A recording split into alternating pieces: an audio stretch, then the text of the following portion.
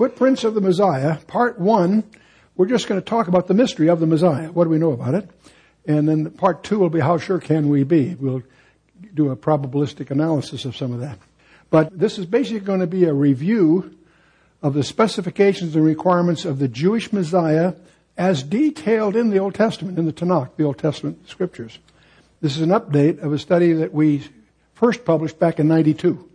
So it's probably time to refresh it and put it in DVD form and so on. So the first question is about a Bible study.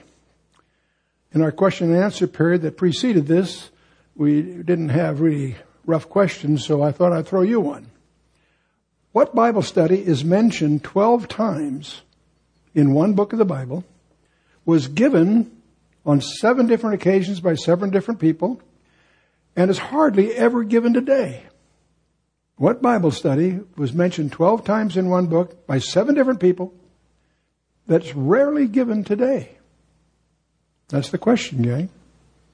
I see a lot of puzzled looks on your face. The answer is presenting Jesus as the Messiah of Israel entirely from the Old Testament. How many of you could sit down with a Jewish friend and present Jesus to your Jewish friend entirely from the Old Testament? I don't see many hands up.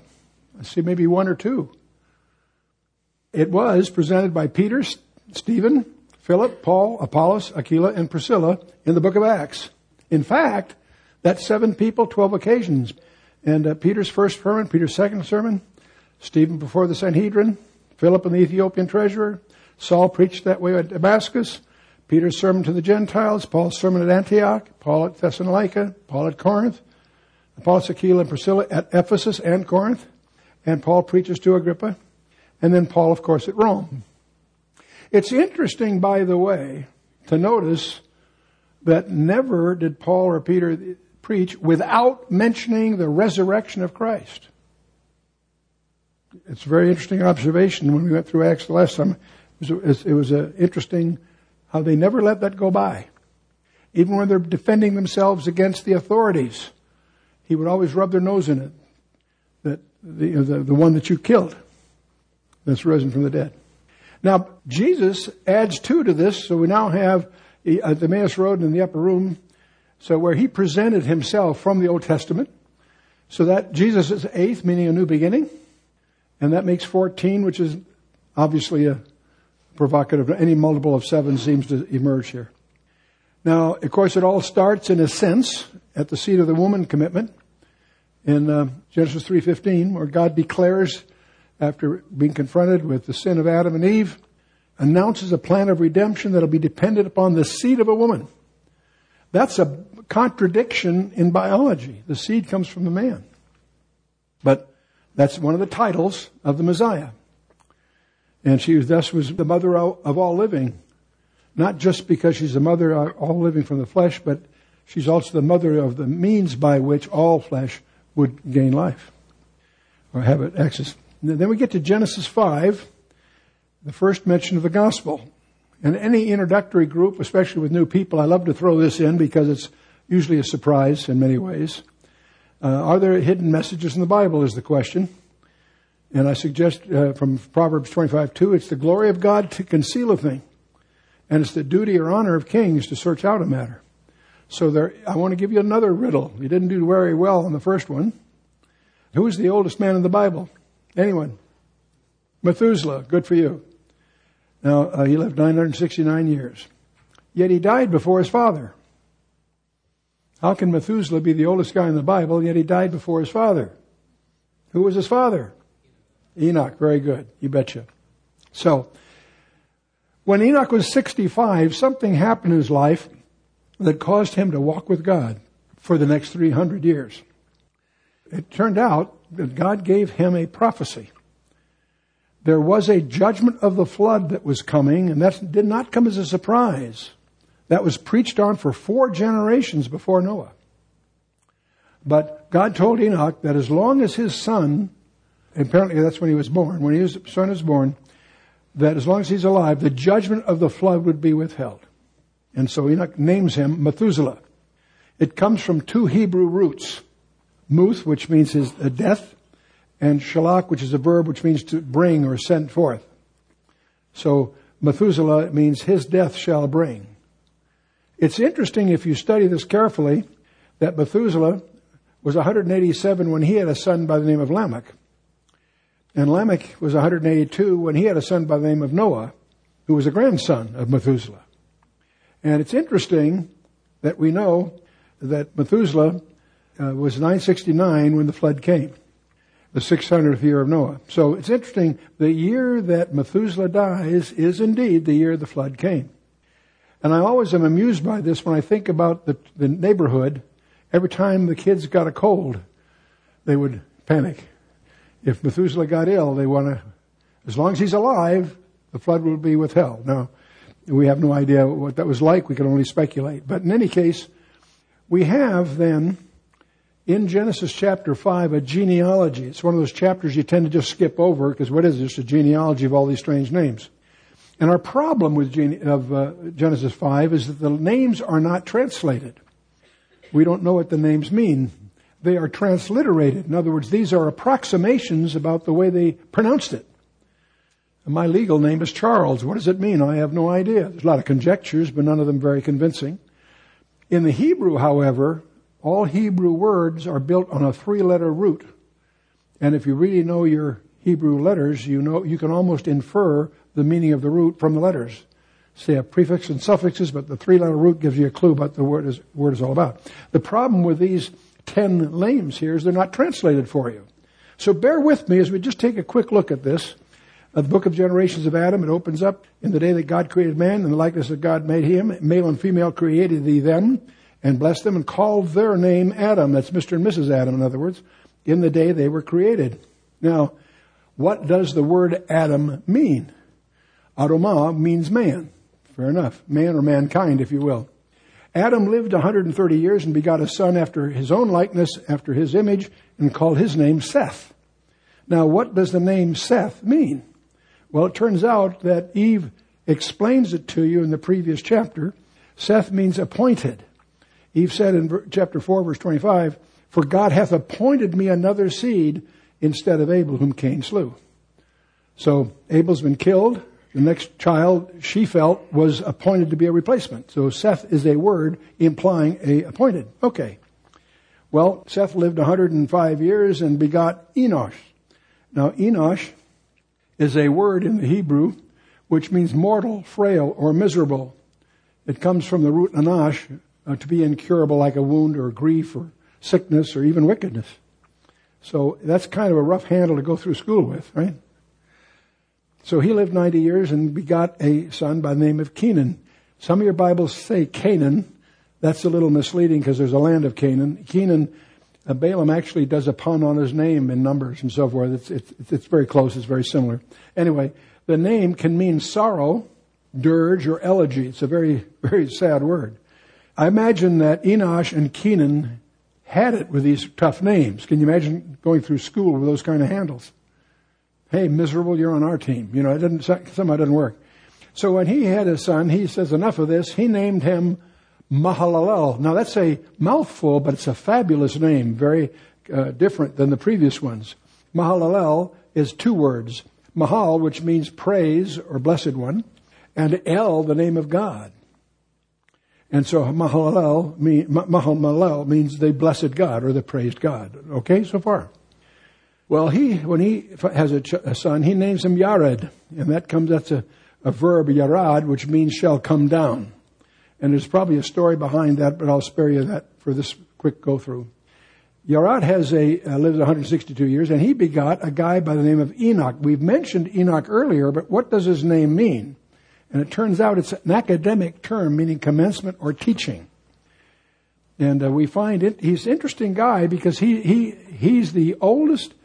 It's the oldest prophecy uttered by a prophet in the Bible.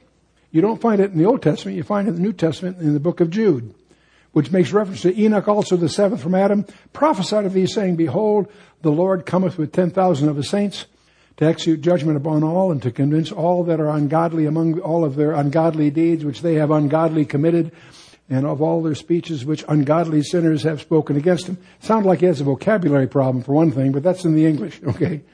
Now that prophecy is pretty interesting because it says the Lord's coming is sure.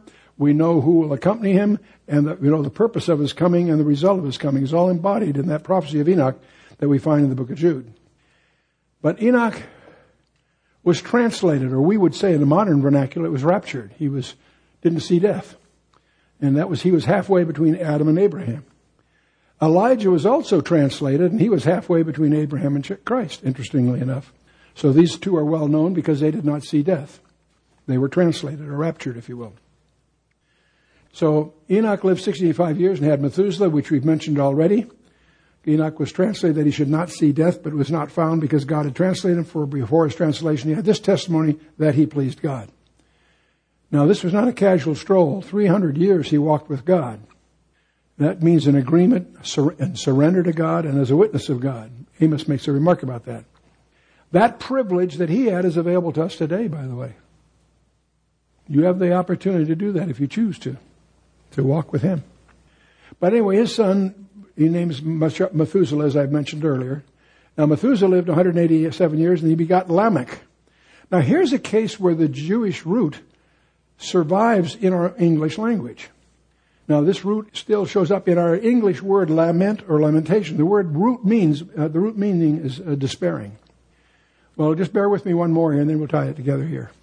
Lamech lived 182 years and got a son called his name Noah. How many of you have heard of Noah? That's about 30%. How many of you have heard of Noah? All right, I just want to see if you're awake. That's better. Okay. Now, he even tells you here what the name means, because this same shall comfort us concerning our work and toil. And so the name is derived from Nacham, which means to bring relief or comfort.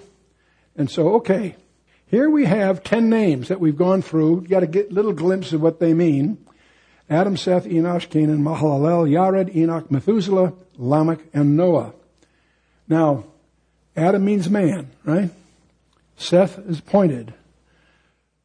Enosh, mortal. Canaan, sorrow. Man is appointed mortal sorrow. But the blessed God shall come down teaching that his death, whose death? God's death. The blessed God shall come down teaching that his death, God's death, shall bring the despairing comfort or rest. Every time I do this, I get shivers because it's just staggering for me to realize that you have here, tucked away in a genealogy in the Torah, a summary of the Christian gospel. And there's no way you'll ever convince me that a group of Jewish rabbis contrived to hide a summary of the Christian gospel in a genealogy in the Torah. Absolutely not. So I love to use this just to warm up. It also tells you that God's plan of redemption was not a knee-jerk reaction. It was something planned before the foundation of the world. But this is one of the reasons we say the New Testament is in the Old Testament concealed. And the Old Testament is in the New Testament revealed. That's where this all becomes clear. But by the way, a friend of ours, one of the members of the Institute, took those same names and same meanings and pointed out that they list the attributes of the Messiah. And it's interesting. Adam is man or mankind, everyone. So it says the first man, Adam, became a living being. The last Adam became a life-giving spirit. That's 1 Corinthians 15. Seth means appointed, is fixed in place. And in 1 Thessalonians 5, God did not appoint us to wrath, but to obtain salvation through our Lord Jesus. Enosh means mortal or human, not everlasting but finite, has an ending point. The Word became flesh and dwelt among us, and we beheld His glory. The glory is of the only begotten Son, full of grace and truth. Canaan means sorrow, heartbreak, grief, anguish, pain. And Luke 22, being in agony, he prayed more earnestly than his sweat became like great drops of blood falling down to the ground. Wow. That was Dr. Luke describing that phenomenon. Mahalalel, the blessed God, God who is worthy to be honored and worshipped. Well, Romans 9:5, of whom are the fathers, and from whom, according to the flesh, Christ came, who is over all, and eternally blessed, the eternally blessed God. Amen. Yared shall come down, will humble oneself, descend to a lower level. And in Philippians 2, we find him being found in the appearance as a man, he humbled himself and became obedient to the point of death, even the death of the cross. And Enoch means teaching. Simon Peter answered in John 6, Simon Peter answered and said, Lord, to whom shall we go? You have the words of eternal life. Also, we've come to believe and to know that you are the Christ, the Son of the living God. Then we have Methuselah, his death shall bring. In other words, his death shall mark the beginning of something new. And in Romans 5:9 again, we have, much more than having now been justified by his blood, we shall be saved from the wrath through him. For if, when we were enemies, we were reconciled to God through the death of his Son, much more, having been reconciled, we shall be saved by his life. Praise God. Lamech means despairing or hopeless. And in Matthew 27 and also Psalm 22, we have about the 9th hour, Jesus cried out in a loud voice saying, Eli, Eli, lama sabachthani. That is, my God, why hast thou forsaken me? Noah means rest or comfort, peace of mind or spirit. And of course, Jesus says, come to me, all you labor and are heavy laden, and I will give you rest. Praise God. Interesting summary, same list that Matt Matson emailed me, and I thought that was worth including. That was kind of interesting. Well, let's talk a little bit about the Messiah. We know he's going to be a great prophet. He's going to be a faithful priest forever, 1 Samuel. Psalm 110, speaking of Melchizedek. Thou art my son. Genesis 14, bread and wine and tithes are mentioned there, priest and king, in contrast to Levi and Judah. In Ruth, the little 4-chapter book, it profiles most of what we understand about the role of a kinsman redeemer, which of course it's there to profile our understanding of the Lord, of the Messiah as being our kinsman redeemer. And you get Isaiah, it's just full of these things. Chapter 9, the Prince of Peace. Chapter 11, the righteous ruler. 42, the servant ruler. It'd be a sanctuary to some, and the Redeemer, of course. It's all profiled through Isaiah. It's hard just to pick a few. And in Psalm 18, even foreigners shall serve him, it describes. Just a few things. He's clearly going to be in a leadership role. But there's a number of identities that he says in Psalm 40, the volume of the book is written of me. And one of your discoveries as you get studying your Bible is to discover that Jesus Christ is on every page. On every page of the Old Testament, every page of Genesis, you'll find an allusion to Jesus Christ. And that's what he said. Genesis 4:9-10 says, the scepter shall not depart from Judah until Shiloh come. Well, when the Jews lost the right for capital punishment, it's recorded in Josephus, the high priest went around town in sackcloth and ashes because they thought that the word of God had been broken because the scepter had departed from Judah, but Shiloh had not come. They didn't realize that up in Nazareth there was a young boy in a carpenter shop. And that's a whole study I encourage you to follow up on. He's going to be the stem of Jesse. We also have this interesting allusion in Isaiah 22 about the keys of David. Quite a bit of mysteries about the keys of David. He's called the branch in Zechariah 3 and also in Zechariah 6. We know he's going to be born where? Bethlehem. Why is he born in Bethlehem? Because it's the city of David. When did Bethlehem become the city of David? The book of Ruth links that all up. So those are non-trivial issues to understand. And the first 3 verses of Isaiah 61 is his mandate that he reads at the synagogue of Nazareth. And he stops at a comma. And that comma separates that which is going to be reserved for the second coming. And when you study that passage carefully, it causes you to realize that Jesus was a dispensationalist. That comma has lasted 2,000 years. Not 1 jot or 1 tittle shall pass from the law. Not the crossing of the T or dotting of an I. And it's a call to taking the Bible seriously. And one of the things I'm hoping you take away from the study is not just sort of an overview of the Messiah himself, of course, but also I want you to understand how fruitful it can be to pay attention to the details. So we'll go as we go. Zechariah 9:9, entry on a donkey, that's quoted in Luke 19, what we call the triumphal entry. Angel Gabriel predicted 5 centuries earlier the exact day that Jesus was going to ride that donkey into Jerusalem. And that's one of the most bulletproof demonstrations that the Bible is indeed the Word of God. And the closure of the East Gate, there's lots of other details. It surprises many biblical observers that God has a son. That's exactly what Isaiah 9:6 says. For unto us a child is born, unto us a son is given. Those are not synonyms. The child is human, the son is divine. The child is born was in Bethlehem. The son is given was at Golgotha. In Psalm 2, we have the Trinity talking to themselves, the Father, the Son, and the Holy Ghost. And I encourage you to take Psalm 2 and diagram it yourself, who's talking to who, where. But one of the passages, thou art my son, the Father speaking. Proverbs 30, the first 4 verses, most people miss because they don't understand that it seems to be dealing with King Agor. No, it's a title of Solomon, the collector. He collected riddles. And in that riddle, as you understand it, you read it, you'll discover it's none other. There's about 4 or 5 questions there. They all refer to Jesus Christ. And does God have a son? Yes, it mentions it that there too. And Psalm 91, that you may know my name. In Daniel 11, that the people know their God. And Micah 5:2, he was born in Bethlehem. But that famous verse, Micah 5:2, also, not only does it say he was born in Bethlehem, it describes his pre-existence from everlasting to everlasting. Now that gets us into family trees. Clearly, the family tree starts in Genesis 22 with Abraham. And that family, the Messiah, starts there, and we'll come back to that later. Then to Isaac, then to Jacob. That is the family tree. Not Ishmael, Isaac. The militants of Islam would try to teach you differently. They're wrong. Clearly, God confirmed it to Isaac and then to his son Jacob. And then we get to 49, this Judah, the scepter shall not depart, and so forth. When you get to the book of Ruth, you discover that Bethlehem becomes the city of David. That becomes very important later, and we'll touch about that here in a few minutes. But in 2 Samuel 7 is one of the unconditional promises in the Bible. We have the Abrahamic covenant, unconditional, that's Genesis 12. You have the land covenant, that God giving the land to Abram and his descendants. And that's in Genesis 15 and 17. And then you get to the third of the unconditional covenants, the Davidic covenant, 2 Samuel, where God makes a promise to David and his descendants for a kingdom that will never end.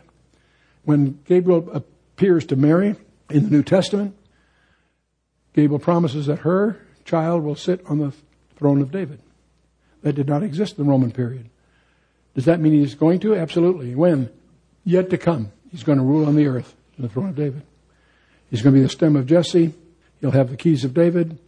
And both Zechariah 3 and 6 refers to him as the branch, the netzer. It's almost a pun on the word Nazarene. We're going to talk a little more about puns before the day's over. Now, I want you to be aware of the fact that there's 2 genealogies in Scripture that are complementary. Matthew and Luke each have a genealogy. Matthew goes through the royal line down to Joseph, the legal father of Jesus Christ.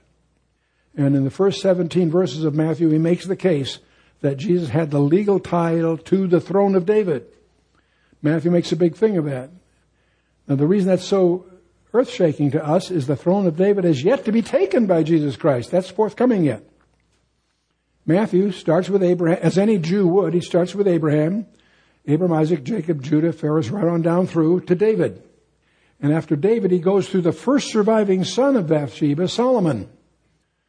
Then down, of course, he follows that right on through to Joseph, who is the legal father of Jesus Christ. You with me so far? Okay. The problem is that the Messiah has got to come from the royal line, which would be from the tribe of Judah. That's from Genesis 49. The Messiah would be from the line of David in Ruth 4 and 2 Samuel 7 and so forth. Now, the succession of the kings of Judah proved to be, with only a few exceptions, a dismal chain. The northern kingdom went from bad to worse. The southern kingdom also went from bad. There's a couple of minor exceptions, but they, in general, it was a pretty dismal line. You finally get down to a guy by the name of Jeconiah, who's also called Jehoiachin, Jehoiachin, I should say, who was so bad that God finally pronounced a blood curse on him. You find this in Jeremiah 22. Get the picture. God has pronounced he's really upset with Jeconiah, who's the last of the Davidic line to have the kingship. Thus saith the Lord God, write ye this man childless, a man that shall not prosper in his days, for no man of his seed shall prosper sitting upon the throne of David or ruling any more in Judah. And whenever I read this, I can always visualize there must have been a celebration in the councils of Satan, because they must have felt that God has stepped on his own foot here, because the Messiah has to come from the line of David, and now the line of David has a blood curse on the successors. And I always visualize God turning to the angels and saying, watch this one. Okay. How can a Messiah come from a royal line if there's a blood curse on the royal line? Luke, in his genealogy, solves this problem for us. Matthew went through from Solomon, from the first surviving son of Bathsheba. And when you get down to Jehoiachin, of course, he's got the blood curse. That blood curse continues right on down to Joseph. But Jesus was not of the bloodline of Joseph. He was his legal father, but not his blood father. The legal father of Jesus Christ, but Jesus was not of Joseph's blood. Key point here so far. You with me? Okay. Now Luke takes a little different from Adam. The first 10, we studied that when we opened up here with Adam down to Noah. We went through that first 10. Then he continues right on through to David. And from Abraham to David, they're obviously both identical. Okay, so far. But when Luke gets to David, he takes a strange turn here. Let's pause for a minute. Why is there a virgin birth? We see that predicted in Genesis 3, confirmed by Isaiah and Isaiah 7. Why do we have there are a lot of theological reasons, but one simple reason is to provide a way around the blood curse on Jeconiah. Mary, having married within the tribe, carries the inheritance. Heli would have adopted Joseph as his son-in-law. Why? Because there is an exception in the Torah provided for the daughters of Zelophehad. A little incident occurs back there in which Zelophehad goes to Moses, and he has only 5 daughters, no sons. He says, what are you going to do about inheritance? And so Moses goes to the Lord, prays about it. The Lord tells Moses to make an exception. So in the Torah, it provides that if there's no sons and the daughter marries within the tribe, the father of the bride adopts the husband as his son, a son-in-law, what we would call a son-in-law. It provides for inheritance to the daughter if no sons are available and she married within the tribe. That's all through the scripture, by the way. By tradition, the father would legally adopt his son-in-law in such cases. And there's examples of that in the text. We discover from this example, but there's hundreds of others, every detail in the scripture is deliberate. You can't find, I challenge you to find something in the text that isn't there deliberately and relevant in some way. And by the way, it'll always ultimately point to Jesus Christ. So anytime you find something that seems unnecessary or self-contradictory, make a note of it, keep a log of it, check it out, and you'll discover in your studies that it's going to point you to Jesus Christ. Well, Luke, as I say, went from Abraham to David, but when he gets to David, Luke does a strange thing. He doesn't go through Solomon. He goes through the second surviving son of Bathsheba, a guy by the name of Nathan. Don't confuse him with Nathan the prophet. They both happen to have that name. And he continues through and comes down to Heli, who is the father of Mary, and Heli becomes the father-in-law, if you will. In Luke 3, verse 23, Jesus himself began to be about 30 years of age, being, as was supposed, the son of Joseph, which was the son of Heli.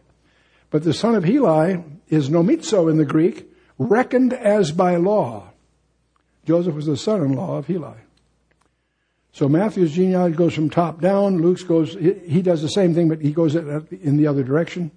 He lays out his genealogy in climactic order because God is at the climax, Adam being a son of God. Adam, as were the angels, was a direct creation of God. That term in the Old Testament is Benai Ha Elohim, and it is a term used of direct creations, and therefore it refers to angels typically because they were created even before the earth was. Adam was a direct creation of God. He was a son of God. We are sons of Adam by nature. Unless 1 John 1:11, he came into his own Jews, that is, and they received him not. But as many as received him, to them gave he what?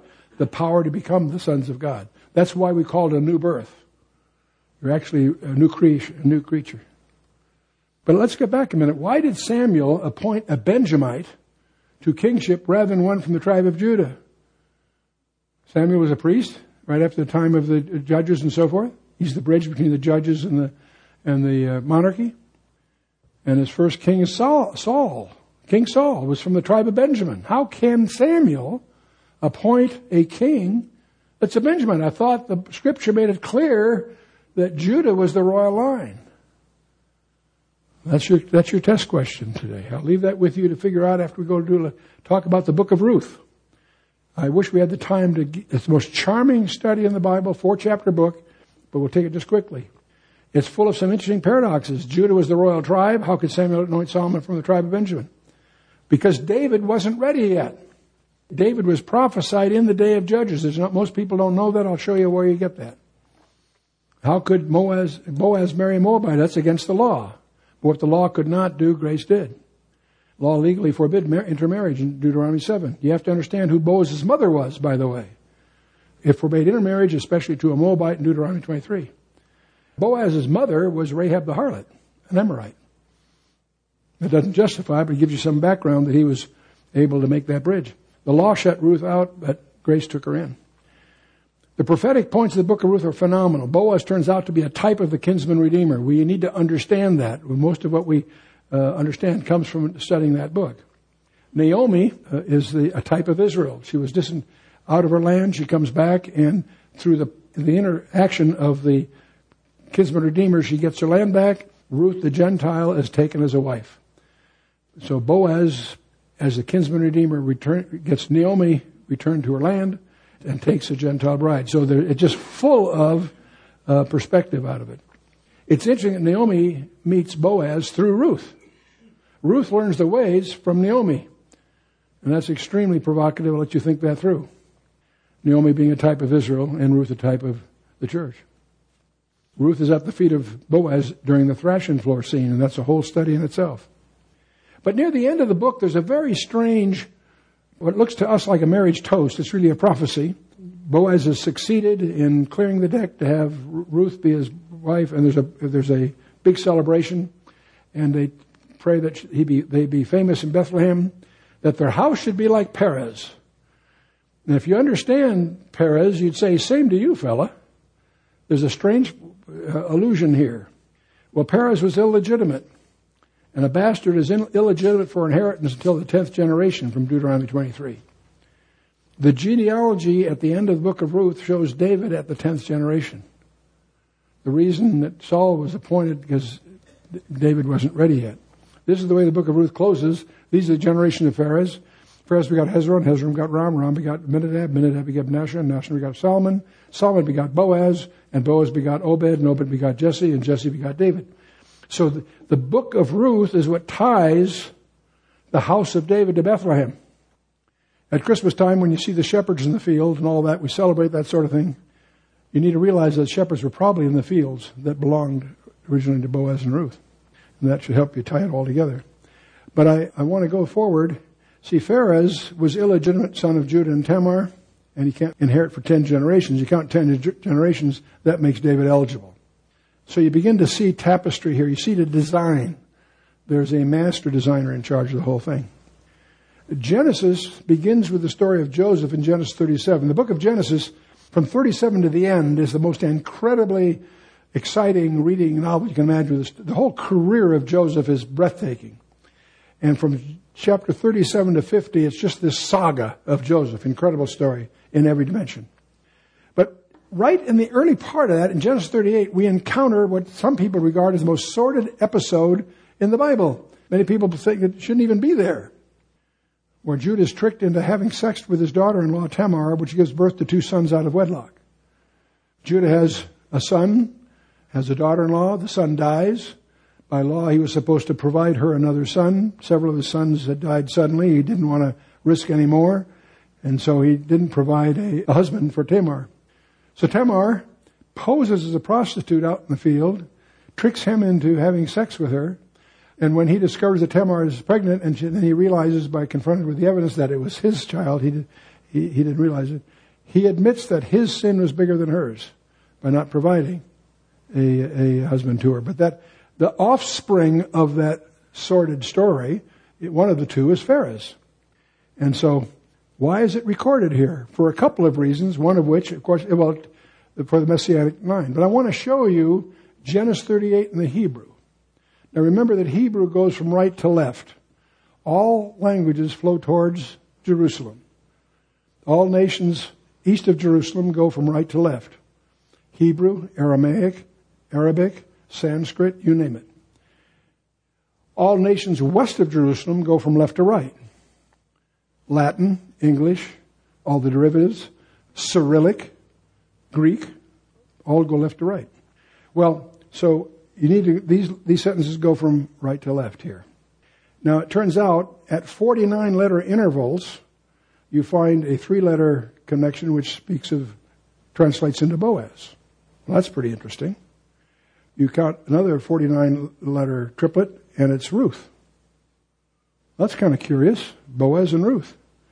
You go through this a little further, in 49-letter intervals, you discover the name of Obed.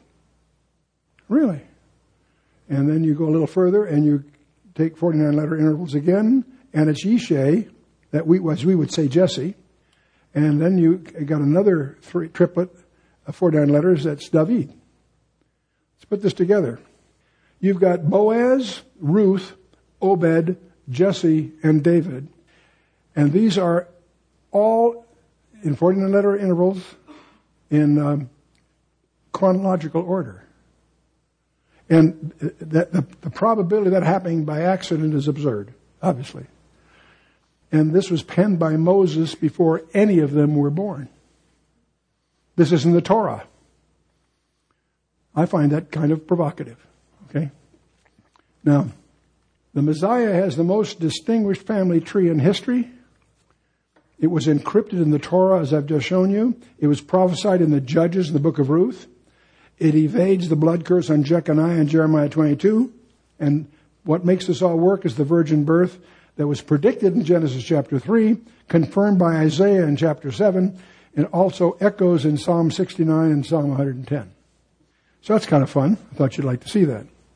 Now, the Messiah has this distinguished family tree, but he's also scheduled to be executed. Many people are shocked to discover that. In Daniel chapter 9, one of the key events is that the Messiah is to be cut off, karat, executed, prior to the fall of Jerusalem in 70 AD. If you want a candidate for the Messiah, it has to be somebody that meets these conditions and was executed before the fall of Jerusalem in 70 AD. And we've got a very promising candidate. Back in Genesis 22, Abraham is asked to act out a prophecy to offer his son.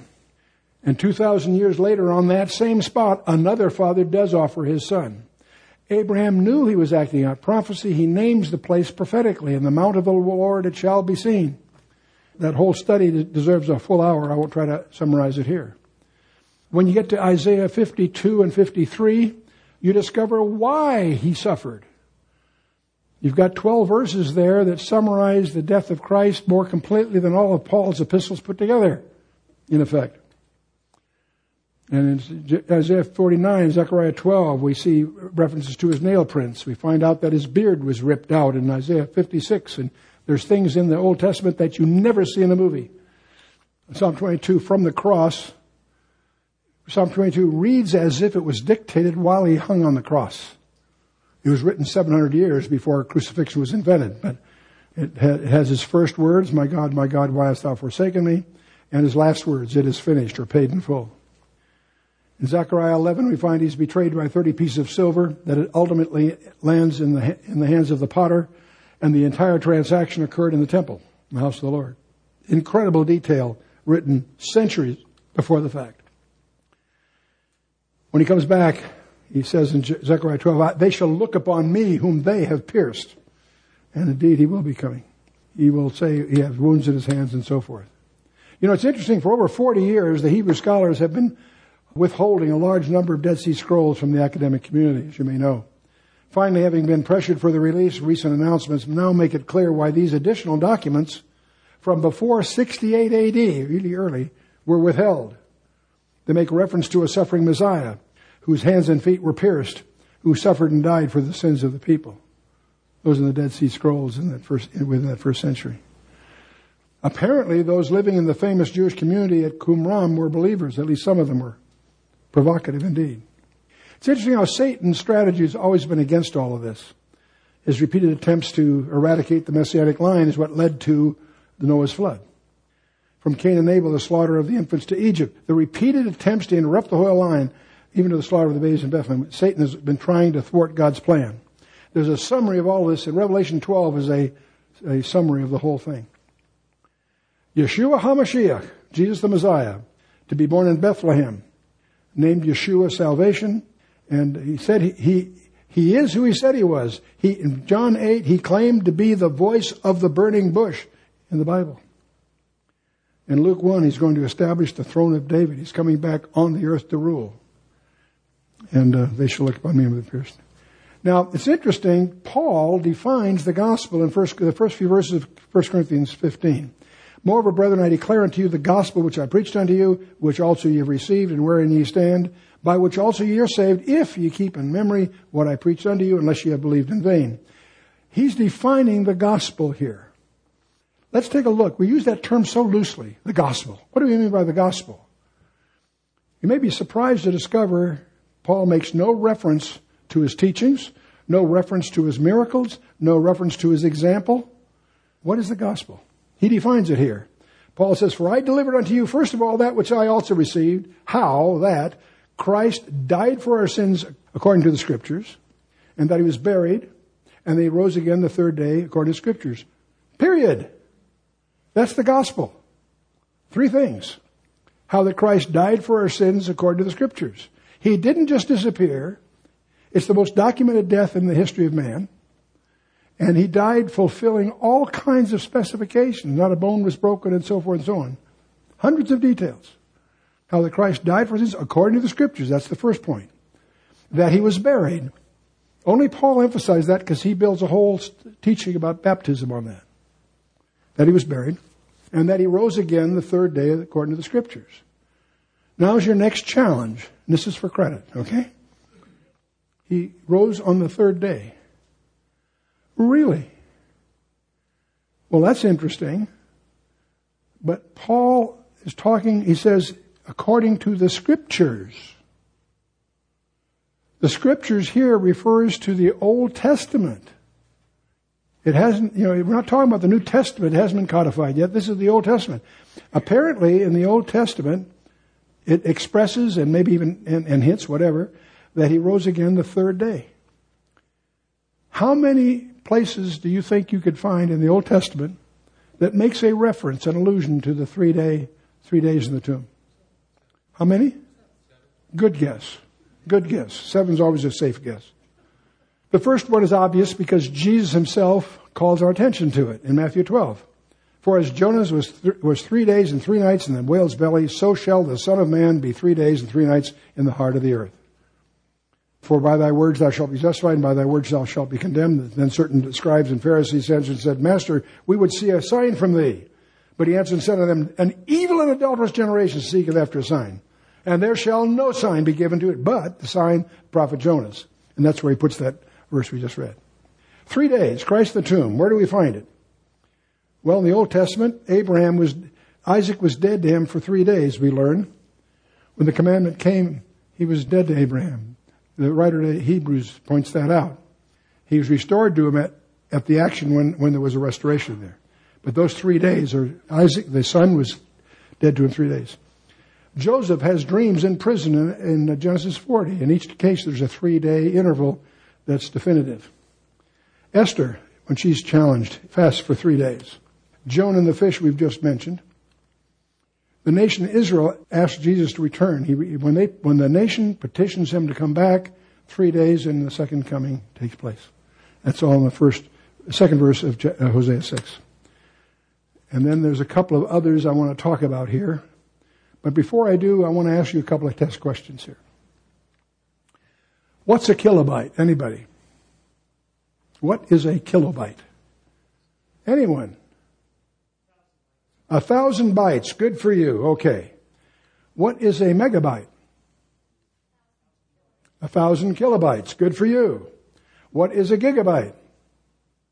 1,000 megabytes. Good for you. Okay, what's a moabite?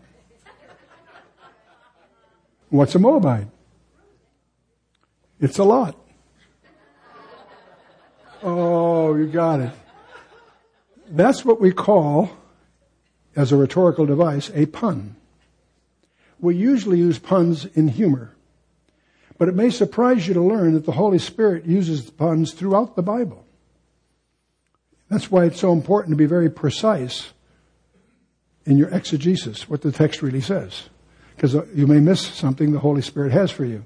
Obviously, I'm playing on a pun here because Moabite was a son of Lot, so he's a lot. And in the context I set you up, of course, I'm just playing with you there. But let's take a look at Psalm 22:6. In Psalm 22:6, Jesus is pictured as hanging on the cross, and he says, I am a worm and no man. And the word there in the Hebrew is tola. Now, what is tola? Tola is a scarlet worm. That's where they get scarlet dye from. Cermis vermilio. It's a scale insect which feeds upon an oak and which is used for producing red dye. The female tola, when it reproduces, climbs to a branch of a tree and bears its eggs on it. And when the eggs hatch and become larvae, they eat the body of the mother worm. Now, even that sounds like John 6, by the way. The worm dies, of course, in the process. And a crimson spot is left on the branch of the tree. You with me so far? This is where they get red dye, collecting from these things. After 3 days, the scarlet crimson spot dries out and changes color to a snow white color and falls off and flakes away. Now, does that remind you of Isaiah 1:18? Come now, let us reason together, saith the Lord. Though your sins be as scarlet, they shall be white as snow. And though they be red like crimson, they shall be as wool. And the word crimson there, of course, is tola. Interesting. Let me give you another example that's perhaps a little more obscure, just to make, I think it's kind of fun. Just to remind you, 1 Corinthians 15, I declare to you the gospel I preached unto you, that Christ died for sins according to the Scriptures, that he was buried, and they rose again the third day. There we are again. The gospel, third day according to the Scriptures. You're going to shift now to the home of Rahab the harlot. Joshua sent spies out. When 40 years earlier, Moses sent out 12, and 10 were useless. When Joshua comes 40 years later, he sends out 2. Okay? That's all he needed the first time. And they, of course, find refuge in the home of Rahab, who lives on the wall. They're going to start searching for them. So she said, then she let them down by a cord through the window, for her house was upon the town wall, and she dwelt upon the wall. You all remember the story? Okay. The word cord that she uses is the Hebrew word hebel. And the word hebel means a rope or cord, obviously. But it's also a word that can mean pain, sorrow, or travail, in a totally different usage, obviously. What they do, they respond to her. She's going to let them down by that cord, so they respond in verse 18. Behold, when we come into the land, thou shalt bind this line of scarlet thread in the window, which thou didst let us down by. And thou shalt bring thy father, thy mother, and thy brethren, all thy father's household, home unto thee. In other words, for taking care of them and helping them slip away, take that cord and mark your window, and when we take the city, we'll protect you and your family, give you, sanctuary for helping us. You get the picture? Okay. Well, this line of scarlet thread, they don't use the word hebel. They use another word, tikva, which can mean line or cord, by the way, obviously. But you may not realize that tikva has another meaning altogether. It's hope or expectation. The national anthem of Israel is Ha-Tikvah, the hope. Ha-Tikvah. 2 different words, both mean cord. Between those verses, we went from 15 to 18. Verse 16, between those, she says unto them, get you to the mountain. Don't go straight home, in other words, go hide in the hills. Get you to the mountain, lest the pursuers meet you. And hide yourselves there for 3 days until the pursuers be returned. And afterward, may ye go your way. That's her advice. That's her counsel. Okay? 3 days. Hebel can mean pain, sorrow, or travail. Tikva can mean hope or expectation. There's 3 days between the Hebel and the Tikva. The cross and the empty tomb are separated by 3 days. Did Rahab know that? I don't think so. I may be misjudging it. Why didn't she say 2 days or 4 days or a few days? She said 3. Why 3? I don't know. Was that the Holy Spirit intruding so that this model fits? That's what I think he intended when Moses struck the rock at Meribah. And 40 years later at Rephidim, he was supposed to speak to the rock, and he got mad. He hit it again, and God says, you're in the penalty. He didn't inherit for that mistake. Why? Because he misrepresented God to the people. God wasn't mad at them. That's the impression Moses gave them. But he also punctured the model. because the two yields of water would have been struck the first time and not the second. It would have modeled the first and second coming. Anyway, for what it's worth. One last thing, and we'll wrap it up here. I'd like to take a quick look at Psalm 69. Most of us have studied or are aware of the suffering of Christ on the cross. Mel Gibson's movie, I think, addresses some of that. There's been other attempts. But you may not realize that the childhood of Christ is alluded to in the Psalms. Most people don't realize this. Psalm 69 is the most quoted psalm in the New Testament for other reasons. There's some other things in it, and I won't get into that here because they overlook the little thing in the front. In Psalm 69, verse 8, he says, I am become a stranger unto my brethren and an alien unto my mother's children. What a strange expression. Not his father's children, his mother's children. What is that? Mary had other children, which confirms the record in the Gospels. He'd become an alien to his mother's children, not his father's children, because Joseph was not his father. They were half-brothers and half-sisters. It may have been a very unhappy home. Can you imagine the child growing up in a small village where everybody believed he was illegitimate? Can you picture that? That Jewish culture in the first place? A small town with its attributes? Can you imagine growing up, not just for Mary, tough on her, can you imagine as a kid coming home from school and the kid's making fun of him? He doesn't know who his father is. Nobody knows who his father is. But this verse also teaches the virgin birth of Christ, interestingly enough. In both Matthew 13 and Mark 6:3, we have the names of his brothers, James, Joseph, Simon, and Judas. And he also has sisters in the plural, so he knows at least 2 sisters, maybe more. We don't know. He continues here in Psalm 16, when I wept and chastened my soul with fasting, it was to my reproach. When he was pious, when he was doing proper things, they made fun of him. Can you imagine that? I made sackcloth also my garment, and I became a proverb to them. I'm going to suggest it was a very, very unhappy childhood family. In John 8, when he's confronted the Pharisees, they say, we were not born of fornication. In other words, that stigma of being a bastard during his childhood years, through his impressionable teen years, all the way into manhood, even when he's confronted with the lawyers of his day, they throw that in his face in John 8. In a few more verses, he tells them about their parenthood and he takes off the gloves, right? But in Psalm 69, he makes another remark. They that sit in the gate speak against me, and I was the song of the drunkards. The drunkards down at the local tavern made up songs about him being illegitimate. You know, we obviously are aware of the pain on the cross. I mean, we have some grasp of crucifixion. We know enough. The American Medical Association even has publications that describe the cause of death, one of the most agonizing, painful forms of execution ever invented by man. We've had a lot of exposure to that. But I think there are 33 years of pain and agony that he endured that we don't normally think of. The drunkards at the local bar made up dirty little ditties about him and his mother. Why did he endure all of that?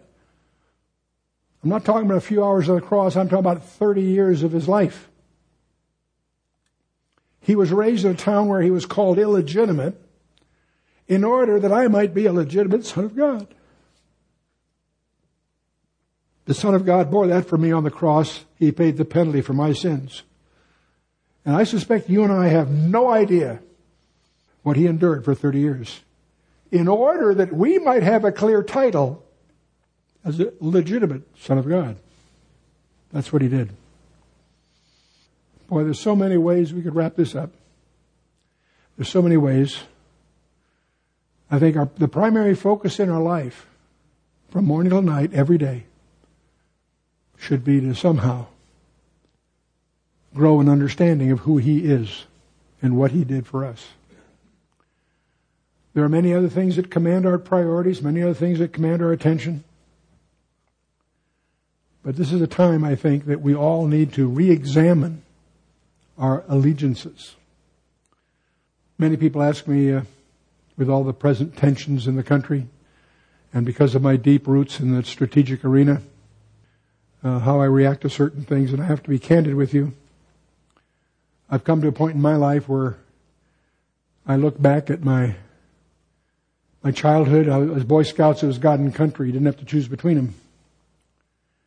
And my recent involvements with my 50th reunion at the Naval Academy, and I passed on the 55th this year because I had other pressures to deal with that were more, in my mind, much more relevant and pressing. But the point I'm getting at is I no longer look at my patriotism as anything other than an obsolete form of idol worship. It's something I feel, at least in my world, I've outgrown. I'm not disparaging those that are giving of themselves for their community or for their state or for their nation. But I do know that nationalism and patriotism, as I used to think of it, is dangerous if it competes with my primary allegiance. You see, I'm not a Republican or a Democrat. I think they're both corrupt. I'm a monarchist. I serve a coming king. And I try to start and finish each day in his arms, trying to find out what he would have of whatever's confronting me at the moment. I think he is indeed a Messiah. He is indeed the promised one. He is indeed the one that we all long to be with. And I think what we need to do is come to a point in our lives where we prioritize all our other priorities subordinate to that one. How many of you are saved? Can I see a show of hands? Praise God. How many of you know your calling? That's pretty good. That's better than most. That's a higher percentage of most audiences, but it's obviously pretty meager, isn't it? Many of you didn't have your hands up, which I assume means you haven't discovered yet what you're called to do. I think when I ask you, are you saved? The question is why? Why were you saved? Well, there's a collective reason to magnify the name of God and so forth. All kinds of collective reasons, no question about it. But I think there's also a very personal, individual one. When God started thinking of you was before the foundation of the world. That's a concept that we hard getting your mind around. And He has a destiny for you. And the great challenge in life is to discover what that is. And I encourage you to pursue that diligently. Find out what it is He would have you do in the days ahead. I hope along the way, as you evaluate your alternatives, you will consider the Institute. We now have members in 71 countries, growing. Dan, the executive director, and I have a friendly little tension. He emphasized that it's for anybody. Anybody's welcome. Everybody. We have all kinds. Every parameter you can think of is stretched by the membership commonwealth that's involved. Young, old, rich, poor, brilliant, not so brilliant. All kinds. And Dan would endorse, if he was up here, he would articulate that much better than I can. Does a great job. I have a little different perspective. Because I think it's for those that take the Bible seriously. Because all my life, that's been my passion. To find out more, to dig further. What excites me is the segment of the Institute of people that are just really, really serious about the Word of God. And it's a place where they can find fellowship. It's a place where they can exchange. And it seems to fit that requirement in a very unique way. And so I'll leave you to pray that through. Get a copy of the handbook, look it through. If you can't find one, you can download it free of charge off the website. Find out what it is and pray about it. See if it's for you. And with that, let's bow our hearts for a word of prayer. Father, we thank you for who you are, and we thank you for our being right here for such a time as this. We thank you, Father, for the horizon that we see. We thank you for the harvest that seems to be ready. We pray, Father, that you would help us to be equipped, to be effective in this harvest. We recognize, Father, that there's turbulence that's unprecedented, that's forthcoming. But in that, there's a harvest for the kingdom. We pray, Father, that through your Holy Spirit and through your word, we might be pleasing and effective in your sight. That we might be more effective stewards of the opportunities before us. As we each commit ourselves into your hands, in the name of our Messiah, in the name of our coming King, in the name of our Redeemer, the Lord Jesus Christ. Yeshua HaMashiach indeed. Amen.